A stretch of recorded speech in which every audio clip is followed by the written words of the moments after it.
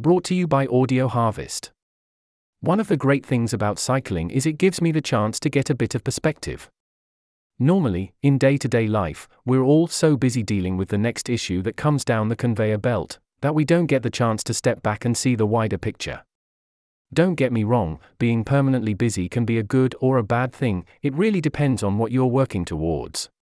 If you're constantly firefighting, working yourself into the ground on a task that, at the end of the day, isn't important to you, then being super busy isn't something to boast about. We only get one turn at life, so filling it with tasks that don't equate to accomplishing your goals seems pointless. That's why there's a constant need to readjust, tweak the navigation, and make sure you're going in the right direction. Which takes me back to my bike. Often, when I'm out in the countryside, I can literally see for miles. It's refreshing to stop and take in a panorama, with all its ups and downs. Being able to focus on everything that's going on around me and the various paths that are available to choose is hugely important. It's all about perspective. From time to time, we all need to free our minds of the mental clutter that comes with day-to-day life and think about the big picture. New Year's Day is, in my view, the perfect time to do this. Each one of us gets to stand on that hill, bike and lycra are optional, and see the vista of a whole year stretching out ahead of us. What will those 12 months hold? There's no getting away from the truth that many aspects of 2022 won't be positive. We must accept them as part of the ebb and flow of life. There will, however, be many elements of this brand new year that we can steer in a direction to suit us. This means we'll need to make some decisions about which way to go, which paths to go down, before we get caught up in the nitty-gritty of the journey itself. Whenever I get the chance to stop and reassess, the same words come back to me, time and again. I'm embarrassed to say they're the lyrics of that incredibly cheesy, earworm track by Luther Vandross and Janet Jackson, "The best things in life are free." For me, this seemingly throwaway lyric carries a lot of good sense. So, each new year, as I prepare to throw myself into another 12 months of life, I try to remember what's truly important in life. It's not status. It's not money. It's not what other people think of you. It's not beating the competition. All of those things are smoke and mirrors designed to distract from the best things in life: family, friends, good health, and a feeling of peace.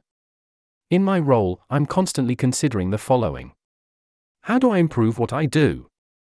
How do I finesse my organization? How do I get the maximum from my workforce?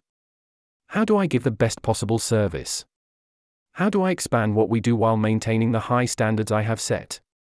With all this going around in my mind, it's so useful to stop and remember that everyone in my orbit, as I attempt to achieve my goals for the next year, is another person who, like me, is driven by the desire for happiness. So, as 2022 begins, I'm setting myself a new goal. Every week, I will look up from the day-to-day hustle and bustle of my work life and ask myself, am I going in the right direction? Am I concentrating on the most important things in life, my family, friends, and all? Are my actions, as a leader, empowering others to foreground the best things in life as their priorities too? If not, what can I do to change that? What steps can I take to ensure that a work-life balance is achieved by everyone who reports to me? Let's be honest. Doing this isn't going to be easy. Far from it. The truth is, I'm going to frequently fail in my quest to maintain my perspective. On occasion, I'm going to prioritize the wrong things. Frequently, I'm not going to be able to see the wood for the trees. Every now and then, I'm going to head towards a dead end. But that's okay. Why? Here's the secret. January 1st is just another day. It's easier to start over on New Year's Day because everyone else is doing it. But, if things aren't going the way they should, you can get another clean slate on February 7th, July 29th, or whatever day suits you. It's in your power.